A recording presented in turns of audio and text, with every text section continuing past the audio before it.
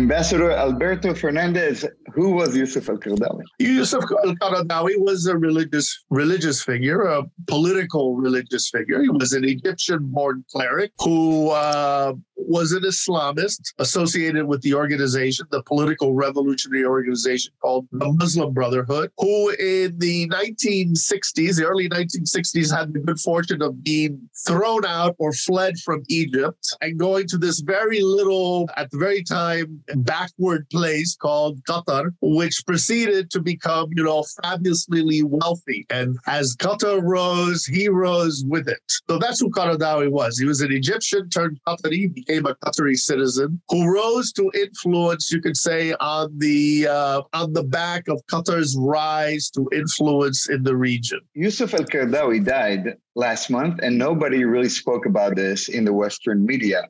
Why was this an important story that nobody covered? Well, I would say it was covered to some extent in the Western media, that there were kind of hagiographical, obituaries about him. They were very kind of pro forma, very superficial.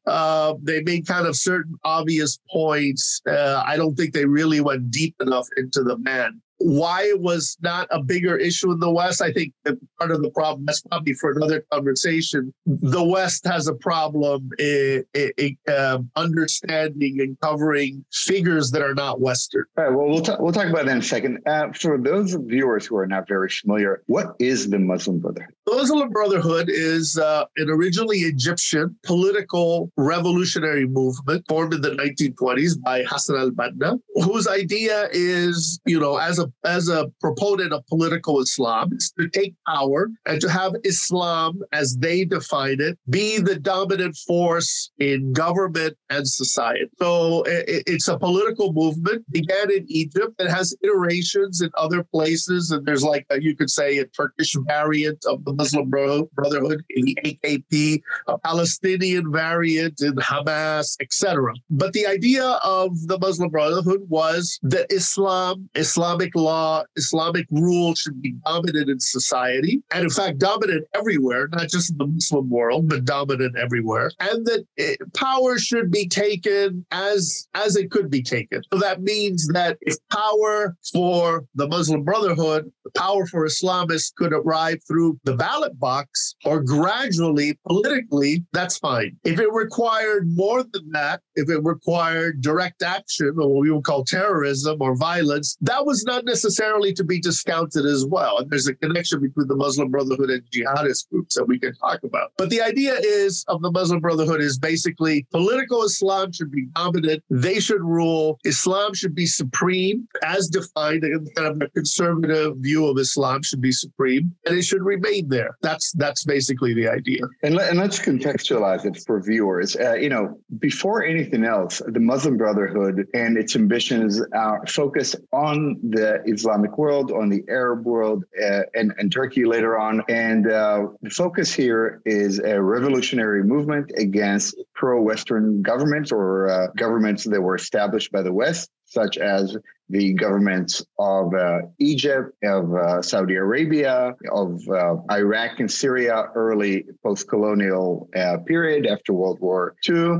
And pro-Western and also leftists as well. In other words, for example, the Muslim Brotherhood was against the monarchy in Egypt, which was pro-Western. And then they were against Nasser, who was against the West as well. They were against both of them, as they would be against Assad in Syria. So they're against pro-Western regimes and secular or leftist or Ba'athist regimes as well. Okay, and let's talk about Qaradawi. Going back to him, he moves to Qatar, and most people probably know Qatar for either the uniform of the Barcelona football team or a small television network that became a very important one later on, Al Jazeera. Let's talk about Al Jazeera and Qaradawi. Well, and Qatar, I remember serving in the Gulf in the late 80s in Kuwait, late 80s. And everyone used to make Qatari jokes Qatar was regarded as Hicksville, as a backward, boring place, as a place that was not advanced, it was not wealthy, it was not developed like Kuwait, like the UAE, like Bahrain. But that changed. Its oil wealth was later in coming. Its natural gas wealth was later in coming. So Qatar is a small country with a lot of money, and what it did, and Al Jazeera and Qaradawi are part of the story, is that it used its money to leverage soft power to gain tremendous influence regionally and to actually extrapolate that worldwide. Obviously, in media, with Al Jazeera, with this, pan-Arab network, which tried to be edgy and tried to be different and got a tremendous amount of influence in 1996, beginning in 1996, and with promoting a kind of religious ideology very much connected to the Muslim Brotherhood. So the patrons, you could say, of the Muslim Brotherhood, of Hamas, of Erdogan in Turkey, etc., using that soft power, that money to do other things like sports, right? Like the World Cup, which we're about to see. So that's what they did. And Al Jazeera, you could say the media component, Qaradawi, the religious component, were integral parts of that kind of Qatari grand strategy to project soft power. Qatar is a very small country with a small population, a small military, so it's not going to project that much hard power. But, millions of dollars spent in Gaza or spent in Libya or in Sudan, coupled with the power of propaganda, coupled with the power of religious propaganda as well, in the shape of Qaradawi and others, that's a powerful combination. Media, ideology, money. That gives you a lot more weight than this kind of tiny country with just, a few 100,000 people. So Yusuf al-Qaradawi has the loudest microphone in the Middle East and in many parts of the world. His weekly sermons are heard in every part of Europe, every part of sub-Saharan Africa, and all around the Middle East. And I would argue that at its height of the Muslim Brotherhood was the Arab Spring, where Al Jazeera, everybody always talks about the Facebook revolution, but really it was an Al Jazeera revolution where Al Jazeera was trying to bring down Hosni Mubarak and, as we said before, all the non-Muslim Brotherhood Arab regimes all across the Middle East. And we saw that right after the Arab Spring, we saw the rise of the Muslim Brotherhood. And we see a lot of people from the West, and I remember vividly op-ed pages of the New York Times explaining that the Muslim Brotherhood are moderates. So let's talk about that. Well, I'd say two things. First of all, you could say Qaradawi, they're like the four stages of Qaradawi, and you alluded to them. There's the cleric that existed in relative obscurity in Qatar until he goes on Al Jazeera in 1996. In 1996, he becomes this regional media star, much more than before. He was influential before. He's a prolific writer. He wrote the book on almsgiving, on zakat in Islam. But he becomes a media star in 96. And then when you're talking about moderation or moderate, he becomes even more prominent after 2001. Why? Because there's Al-Qaeda, And then he becomes even more salient or more significant from 2011 with the Arab Spring and the rise of kind of Islamist politics in these revolutionary states. In Egypt, in Tunisia, in Syria, and elsewhere. So he does all these things. So there are the different stages of him. Of course, it's easy to say you're a moderate if you're comparing yourself to Al-Qaeda or the Islamic State. But, I'm originally Cuban-American. I'm Cuban-American, originally from Cuba. You have communists and you have different flavors of communists. They're all communists.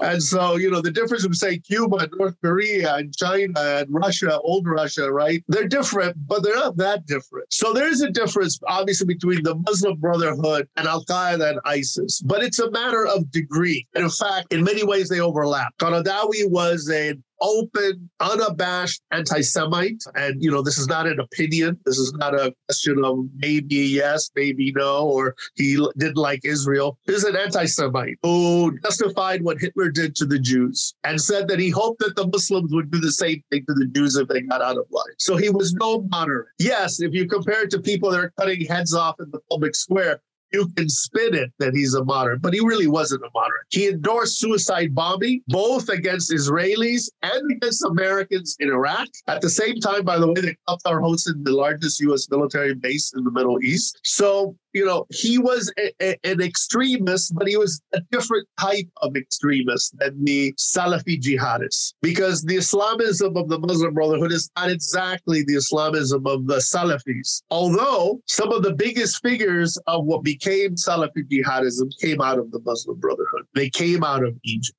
or Palestine. Abdullah Azzam, the Palestinian who was, we call today the father of global jihad, was a Muslim brother on the West Bank and in Jordan. He eventually hooks up with Osama bin Laden, founds the organization, which becomes so these are not. So even though you can point to, and Qaradawi is a perfect example, you can point to criticism by Muslim brothers of Al-Qaeda and of ISIS, they also share certain characteristics. And there's this overlap that exists. Sayyid Qutb, Abdullah Azzam, Ayman al-Zawahiri, all of them come from the Muslim Brotherhood and go into, as becoming emblematic figures of jihadism. So Qaradawi was sometimes against and sometimes along the same line as the jihadist narrative. Okay, very good. I want to go back to the period between the end of the so-called Arab Spring and the following decade, where we see the rise of two different axes within the Sunni Arab world. For a lot of people in the West, they're Shiites and Sunnis, and they're all the same. And this is such a gross mistake. Can you speak about the alliance between Turkey and Qatar on one hand, and Saudi Arabia and Egypt on the other hand? In Saudi Arabia and Egypt, the Muslim Brotherhood is pretty much illegal. Yeah. And at the same time, Turkey and Qatar are in the full business of exporting the Islamic Jihad to places, as you said, like Northern Africa and even to Europe. Let's talk about that. Yeah, well, certainly there was a time when, for example, Qaradawi and the Muslim Brotherhood was more accepted by all of these regimes. I mean, when I mentioned that the Muslim Brotherhood was against leftist regimes like Nasser and Assad, Muslim brothers flee to the Gulf in the 1960s, 50s, and 60s. They go to Saudi Arabia, they go to Kuwait, they go to the UAE, they go to Qatar. They're welcomed everywhere, because they're not communists, they're not leftists. The change begins to happen when governments in the Gulf realize that they have brought in these vipers into their nest who seek to overthrow them. And that's when you see kind of the Saudis reacting against we're not going to support these people anymore. This is a mistake. This is a big mistake. The Emiratis having this reaction, them drawing closer to Egypt. Obviously, this is especially true with the Arab Spring. And that's when that kind of clear division that you're talking about, the two camps of the Sunni Islam emerged. Qatar, of course, the supporter of Islamism and of Islamist regimes, the supporter of the Muslim Brotherhood. So it's completely natural that Qatar, which doesn't have an army, not really, doesn't have a large population, would draw near to an Islamist government in Turkey, which has an army, has a large population, has the things that Qatar lacks, and can serve as a patron of Islamism worldwide. The same way Qatar draws close to Hamas, of course, that connection, that Muslim Brotherhood connection, and also knowing that the flag of Palestine is a powerful one in Muslim and Islamist discourse, and they want to be connected to that. Meanwhile, you could say you have the status quo, so you have this kind of revolutionary axis. Even though Qatar is a hereditary monarchy, it's very much part of this revolutionary axis. And then you have the status quo power axis, which becomes, this kind of drawing close of Saudi Arabia, UAE, Egypt, Bahrain, later leads to things like the Abraham Accords and all of this that comes out of it. You basically have the revolutionary axis within Sunni Islam and the status quo or moderate axis within Sunni Islam, fighting it out. Okay, well, let's go to Europe now. Qaradawi was an influential person, not only in the Middle East, but he became a spiritual father for a lot of immigrants who came to Europe at a time where the Europeans were pushing integration and multiculturalism, basically telling, the refugees who moved to Belgium and Holland and France, you are now Europeans, you must accept our values.